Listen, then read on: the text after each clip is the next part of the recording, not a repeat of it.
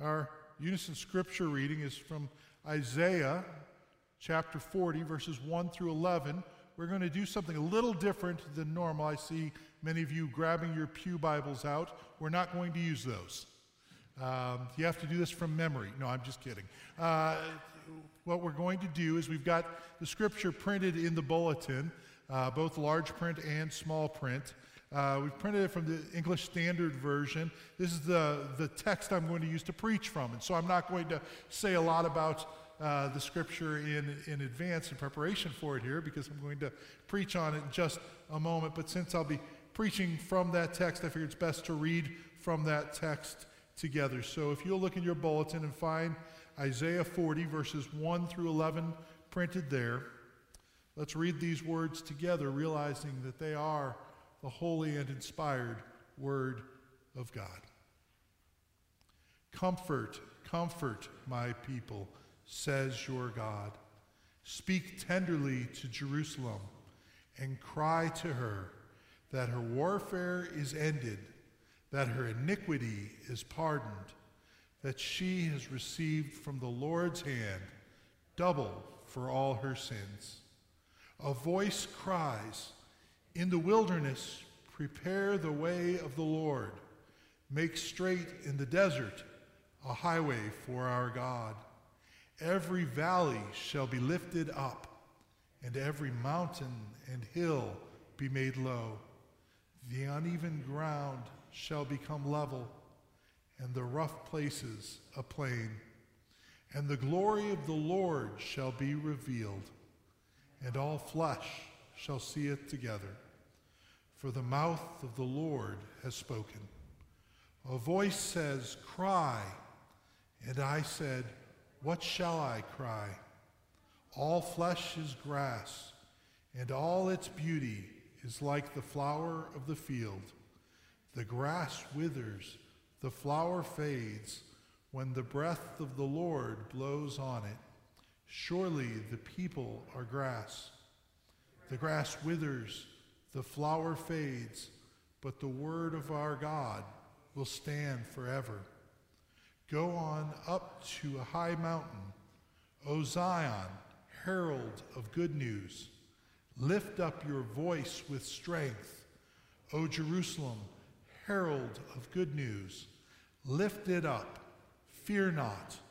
Say to the cities of Judah, behold your God.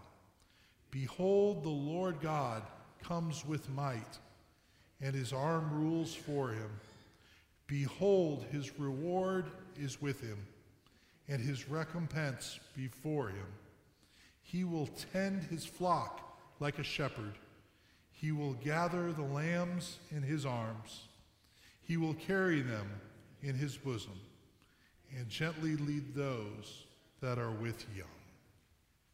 Thus ends the reading of God's holy and inspired word, our only infallible rule for faith and practice. Indeed, the grass withers and the flower fades, but God's word will stand forever. Would you pray with me? Our Lord, our God, we thank you for your word. We thank you for the words of the prophet here to us. We pray that you would use them now to help prepare our hearts for Christmas.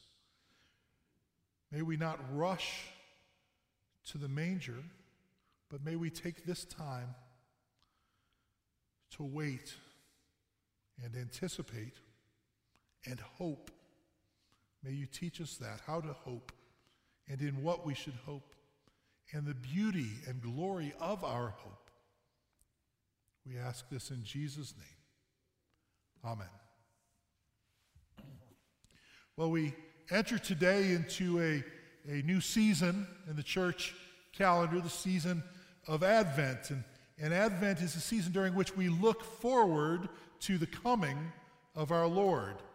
We look forward, in one sense, to his first coming, which we'll, of course, celebrate at Christmas. So we're looking forward to Christmas and the Lord's first coming there. But at the same time, we look forward during Advent to his second coming, when he will return and set all things right, when he will dwell with us, and we will be his people, and God himself will be our God. He will wipe away every tear from our eyes, and death will be no more, and neither shall there be mourning, nor crying, nor pain anymore. We look forward to that, do we not? Wouldn't that be a wonderful thing to behold even right now? In the providence of God, my hunger for Christ's return to set all things right has been especially keen these last 10 days or so. I had a member of our church who had a family member whose young child was diagnosed with leukemia. And that certainly hit especially close to home for me. Just a couple days later, I had a friend of mine who gave me some sad news about a betrayal in his family that really tore the fabric of their family and changed it forever. And then just a couple days later, we received news that one of Erin's dearest friends had lost her 21-year-old son. We each have our own experiences. Of course, I'm not the only one who goes through these types of things. You all have experienced similar things, though different. There is so much wrong with our world. It is so evidently broken. And so today's text, I think, is a perfect text for us because we need comfort. We need hope. It was for people like us that God gave the words in Isaiah 40 to the prophet. He wrote those words many years ago, but they're perfect for today, are they not? But we don't want to forget the original context in which they were written. We need to realize where Isaiah was coming from when he wrote these words initially. First, we think about the book of Isaiah, and in the first 39 chapters of Isaiah, what he's largely speaking to is an impending threat for the people of God in Judah, where the Assyrian nation is threatening to invade, to conquer them. And they're worried about this, and this is a very real fear that they have, this threat coming from Assyria. But eventually their history tells us that Judah was not conquered by Assyria then, but Isaiah, speaking in chapter 40 and beyond that, begins to look toward the future. He says, in essence, yeah, you guys dodged the bullet on this Assyria thing maybe, but Babylon is coming. And Judah will be carried off into exile. And that context, which is still in the future when Isaiah is writing, is what he's speaking to warn about that thing which is coming, and to lay this groundwork of words that will be there for the people when they are in exile, that they can look back to the words of Isaiah at that point and find comfort there. Biblical prophecy, by its very nature, works on various levels, and so there's a sense in which his words were, in the first place, intended to comfort the exiles in Babylon, but later we find these words pop up again in Scriptures. Perhaps you caught that in Mark 1. We find some of these words now explicitly referring to John the Baptist, right? Who comes as a forerunner to Christ Jesus. We see these words in verse 3 of our text today. A voice cries, "In the wilderness, prepare the way of the Lord." What is being described here is a practice that took place when a king or a ruler would come into a place from a faraway land. They would come into a place where their armies had conquered perhaps, but before they would get there and show up in all their glory and all their pomp and all their celebratory nature, they would send a group of civil engineers, as it were, ahead of them. And they would make sure that the way was clear.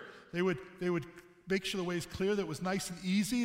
If the road that led into town maybe was windy, went around this, they just kind of plow through and make the path straight, as it were. If there were ups and downs, they'd knock through. That's the idea, is kind of like, we're going to just dynamite the whole way through so we have a completely flat, plain, straight road to come. It's kind of like western Kansas, if you've ever been on I-70, right? It's just straight and flat, as long as the eye can see. It's what it's saying is, we're going to do this so that you can see the glory of this coming king, this coming ruler from far, far away. You can see him coming in his glory. There's nothing to divert him to the left or to the right, nothing to divert our attention. Here he comes. We can behold him in all his glory as he comes.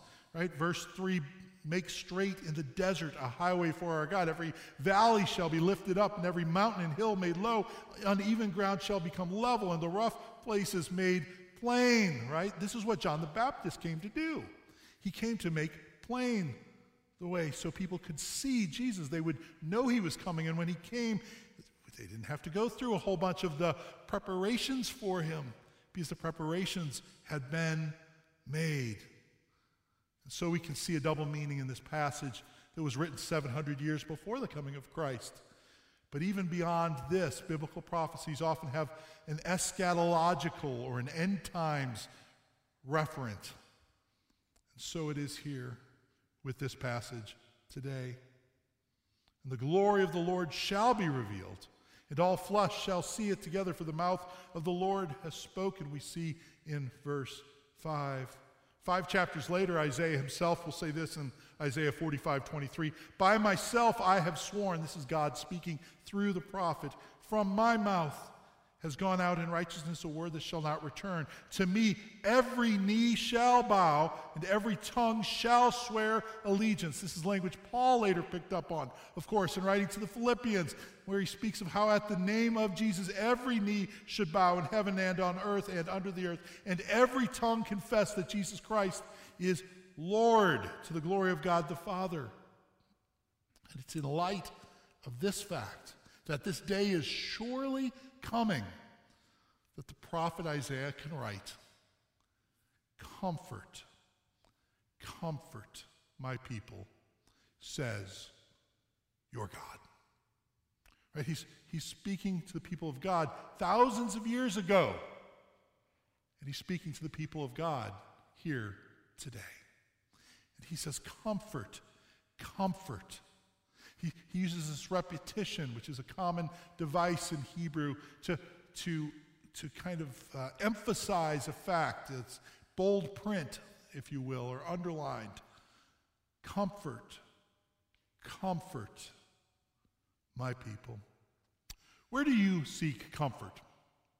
Where do you seek comfort? People seek comfort in lots of places, perhaps in wealth, perhaps in recreation.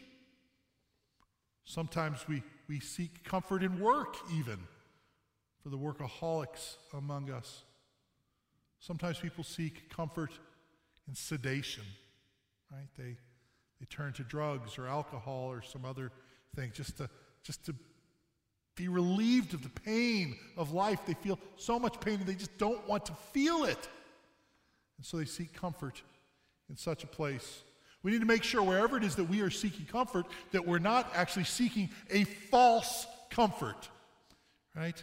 Sometimes we do that. We seek a false comfort. We seek something that we think will give us comfort, something that even perhaps for a brief instant gives us comfort, but something that ultimately brings us pain, that doesn't bring us the comfort we think. Sometimes a false comfort will do that. I think of an example from baseball. I know you're shocked, but in baseball, there's a strategy sometimes used.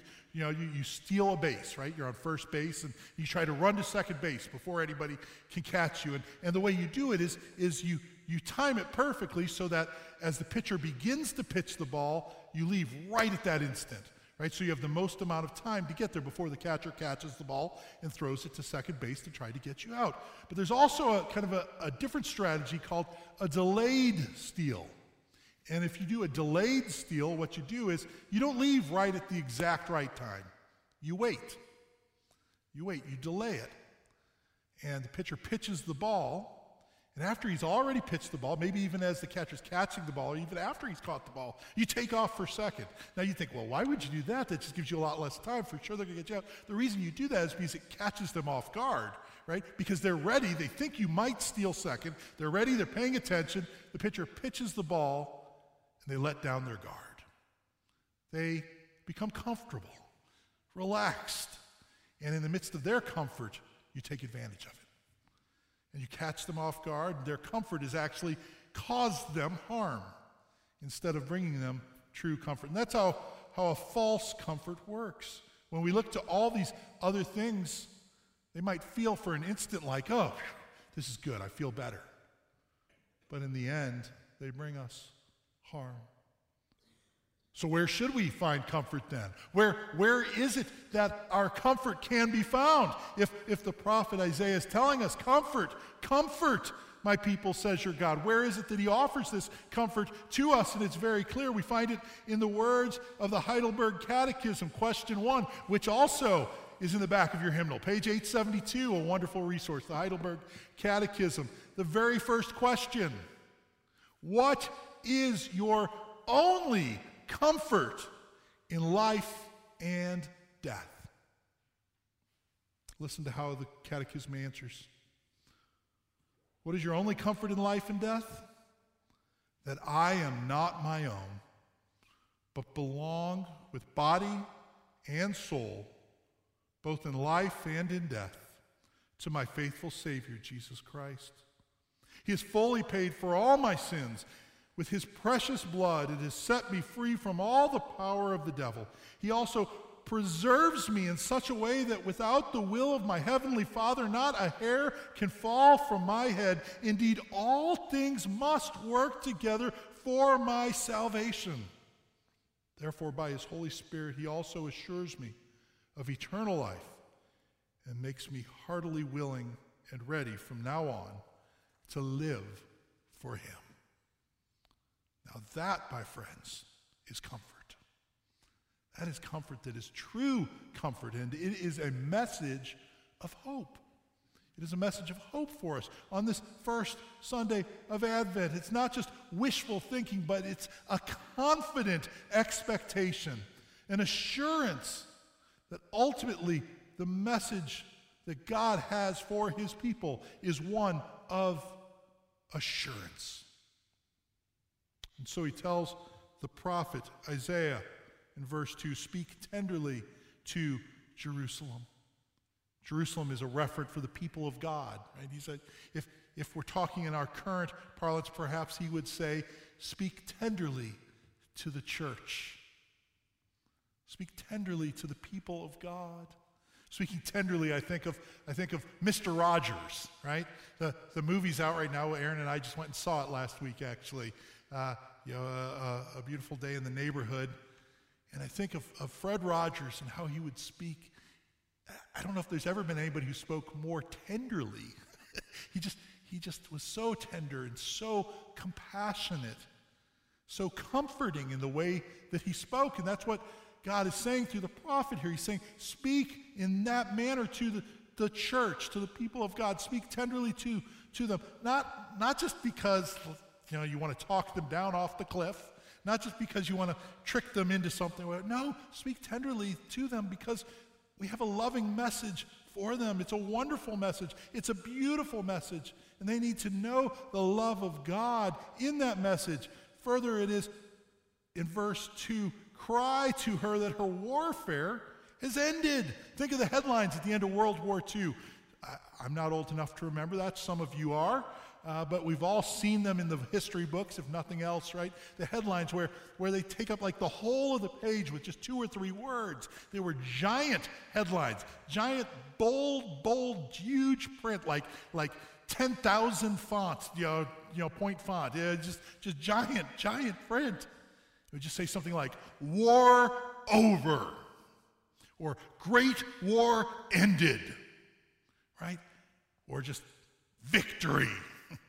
Right? It was just a joyful thing. What comfort there was in those simple words, right? The war was over. The war had ended. There was no more warfare, and that's what is being said here in verse 2. Cry to her that her warfare is ended. What comfort there can be in those words as well. Now, the church's warfare is very different than a warfare that we might have had in World War II, for instance, but it is a very real warfare nonetheless. Peter speaks about it in 1 Peter 2. Beloved, I urge you as sojourners and exiles to abstain from the passions of the flesh, which wage war against your soul. Right? We are at war with the passions of our flesh.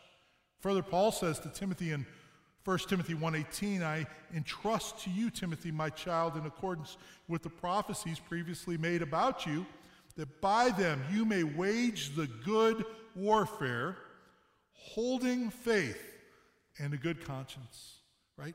Holding faith and a good conscience, trusting in God and keeping your conscience clean, right?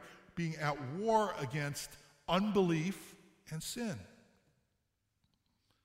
Further in 2 Corinthians 10, it speaks of how though we walk in the flesh, we are not waging war according to the flesh. For the weapons of our warfare are not of the flesh, but have divine power to destroy strongholds. We are at war in a very real sense against spiritual powers that would not only condemn us, not only cause us to be lost, but would destroy us.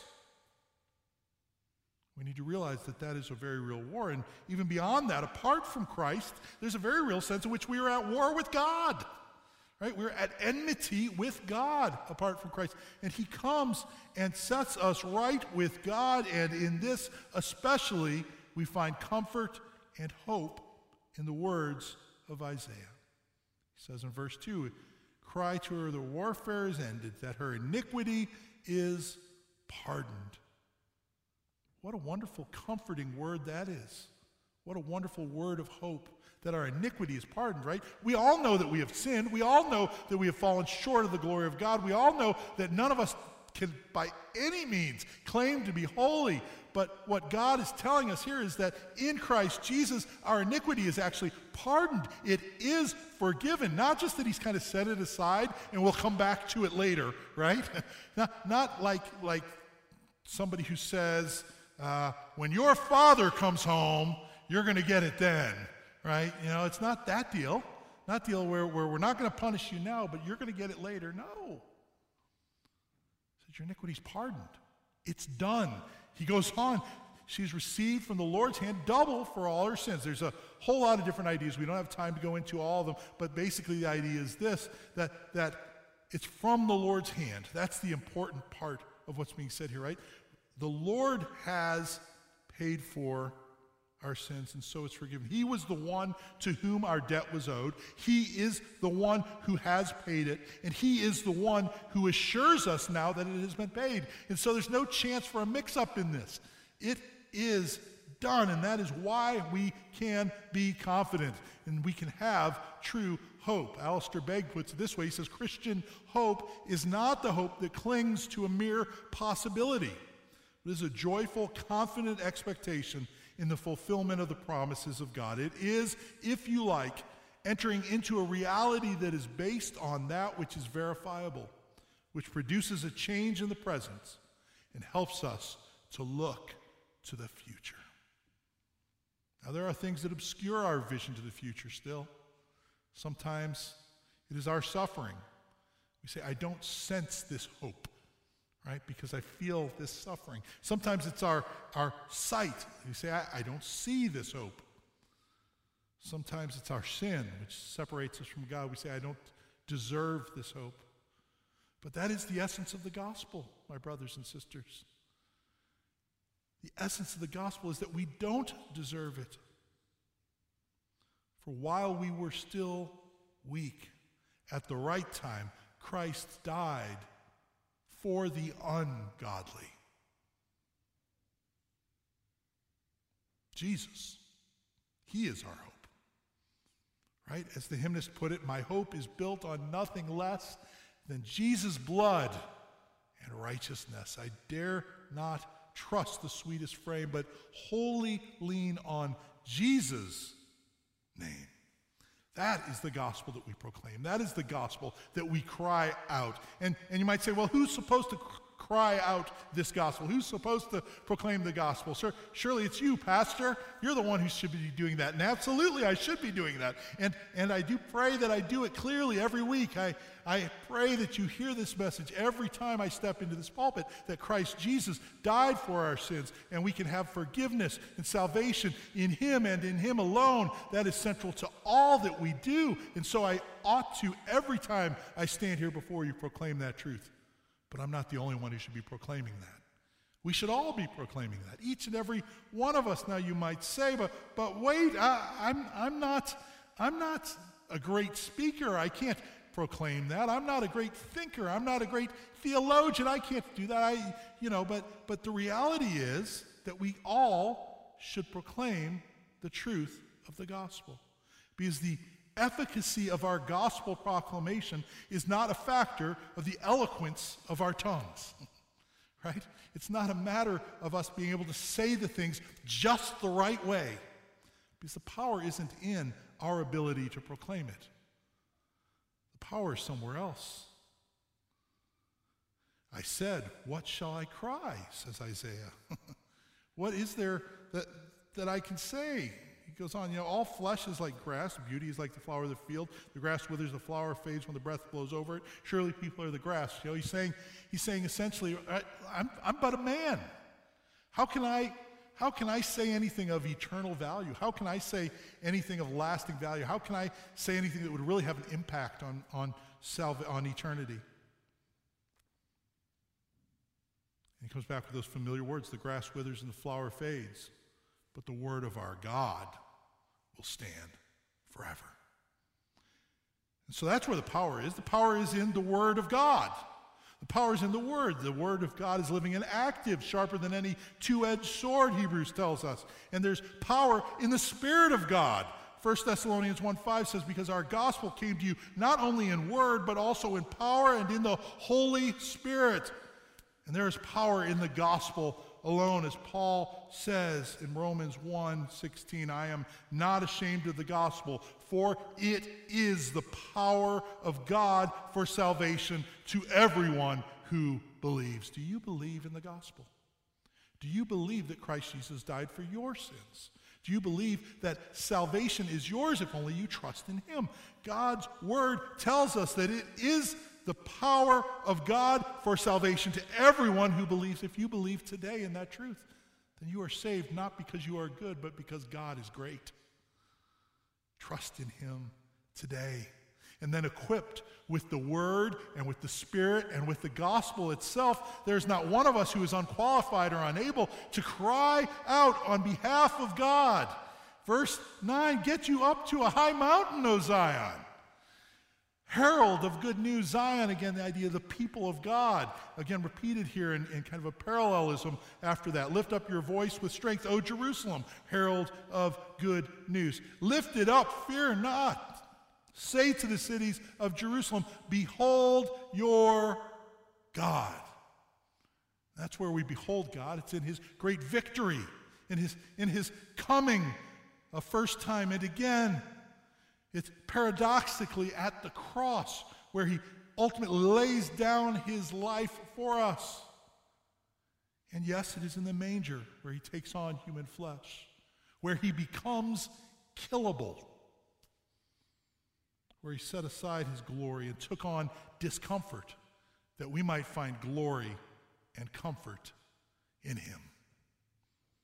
So the hymnist echoes the prophet Isaiah and says, go tell it on the mountain. Right? Go tell it. Go shout it from the mountaintop. What do we tell them? That Jesus Christ is born.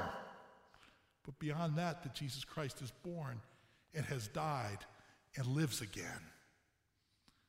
And that my salvation is in him alone. Because that's who Jesus is. That's what Jesus has done. The very name Jesus means Yahweh saves. And so it is we look to him for our salvation. Behold, the Lord God comes with might. He doesn't come trying to save. He doesn't come thinking about saving. He doesn't come wondering if maybe he should save. No, he comes with might. He comes saving. He gets the job done. His arm rules for him. Behold, his reward is with him, his recompense before him. All things are his. He will rule over them mightily, and at the same time, he will tend the flock like a shepherd, gather lambs into his arms. He will carry them in his bosom and gently lead those who are with young. It reminds me of when I was a young child, maybe 7, 8 years old. We'd go out to maybe my grandparents' house, and we'd stay pretty late and get home, and it was dark and late at night, 9 o'clock or something. And as we'd pull into the driveway, I would pretend I was asleep. I'd pretend I was asleep because I wanted my dad to carry me into the house. And I was never a good actor. I'm sure now, looking back on it, that he realized that I wasn't really asleep. But he would gather me up into his arms, and he would hold me to his bosom and tenderly carry me in. And I felt so safe and so comforted and so loved. And that is what Isaiah says the Lord does with us. Our Heavenly Father picks us up in that way and holds us close to his bosom, close to his heart, and we are loved tenderly, safe, and secure in all our brokenness, in all our neediness, in all our weakness, in all our dirtiness, in all of our poverty of spirit. Charles Spurgeon says, Jesus, the good shepherd, will not travel at such a rate as to overdrive the lambs. He has tender consideration for the poor and needy. Kings usually look to the interests of the great and the rich, but the kingdom of our great shepherd, he cares most for the poor. These weaklings and the sickly of the flock are special objects of the Savior's care. You think, dear heart, that you are forgotten because of your nothingness and weakness and poverty? That is the very reason you are remembered.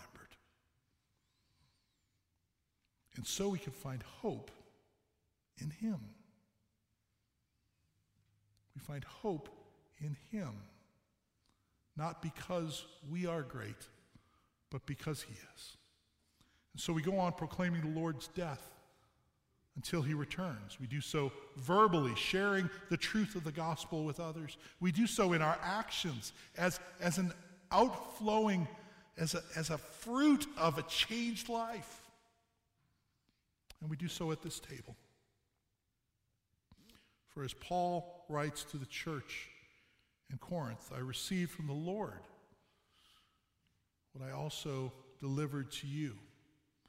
That the Lord Jesus, on the night when he was betrayed, took bread, and when he had given thanks, he broke it and said, "This is my body, which is for you. Do this in remembrance of me." In the same way, he also took the cup after supper, saying, "This cup is the new covenant in my blood. Do this as often as you drink it in remembrance of me. For as often as you eat this bread and drink this cup, you proclaim the Lord's death until he comes. Whoever therefore eats this bread and drinks this cup of the Lord in an unworthy manner will be guilty concerning the body and blood of the Lord. So let a person examine himself then, and so eat of the bread and drink of the cup. For anyone who eats and drinks without discerning the body eats and drinks judgment on himself." You see, he calls us here to not examine ourselves that we might prove ourselves worthy, but rather examine ourselves to realize how unworthy we are, and to throw ourselves upon the mercy of Christ Jesus, realizing the great love and grace that have been shown to us, committing that we ourselves will show similar love and grace toward others, and especially within the body of Christ, making sure that we are right with one another if we are to claim that we are right with God.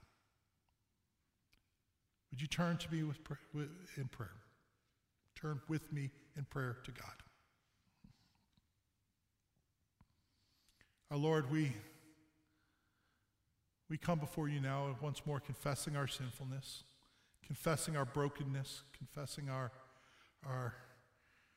sorrow over it. But at the same time, we rejoice in the hope that is ours in Christ Jesus.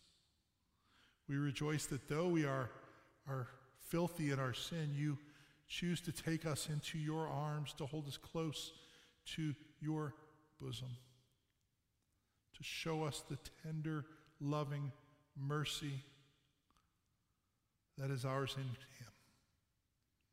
We pray now that as we come to your table, that you would help us to remember more truly and more deeply and in a way that will truly affect us in the way we live our lives. Help us to remember the gospel, that Christ Jesus died for us, though we were still sinners. Be with us now as we partake this meal. May your grace be ours. In Jesus' name, amen.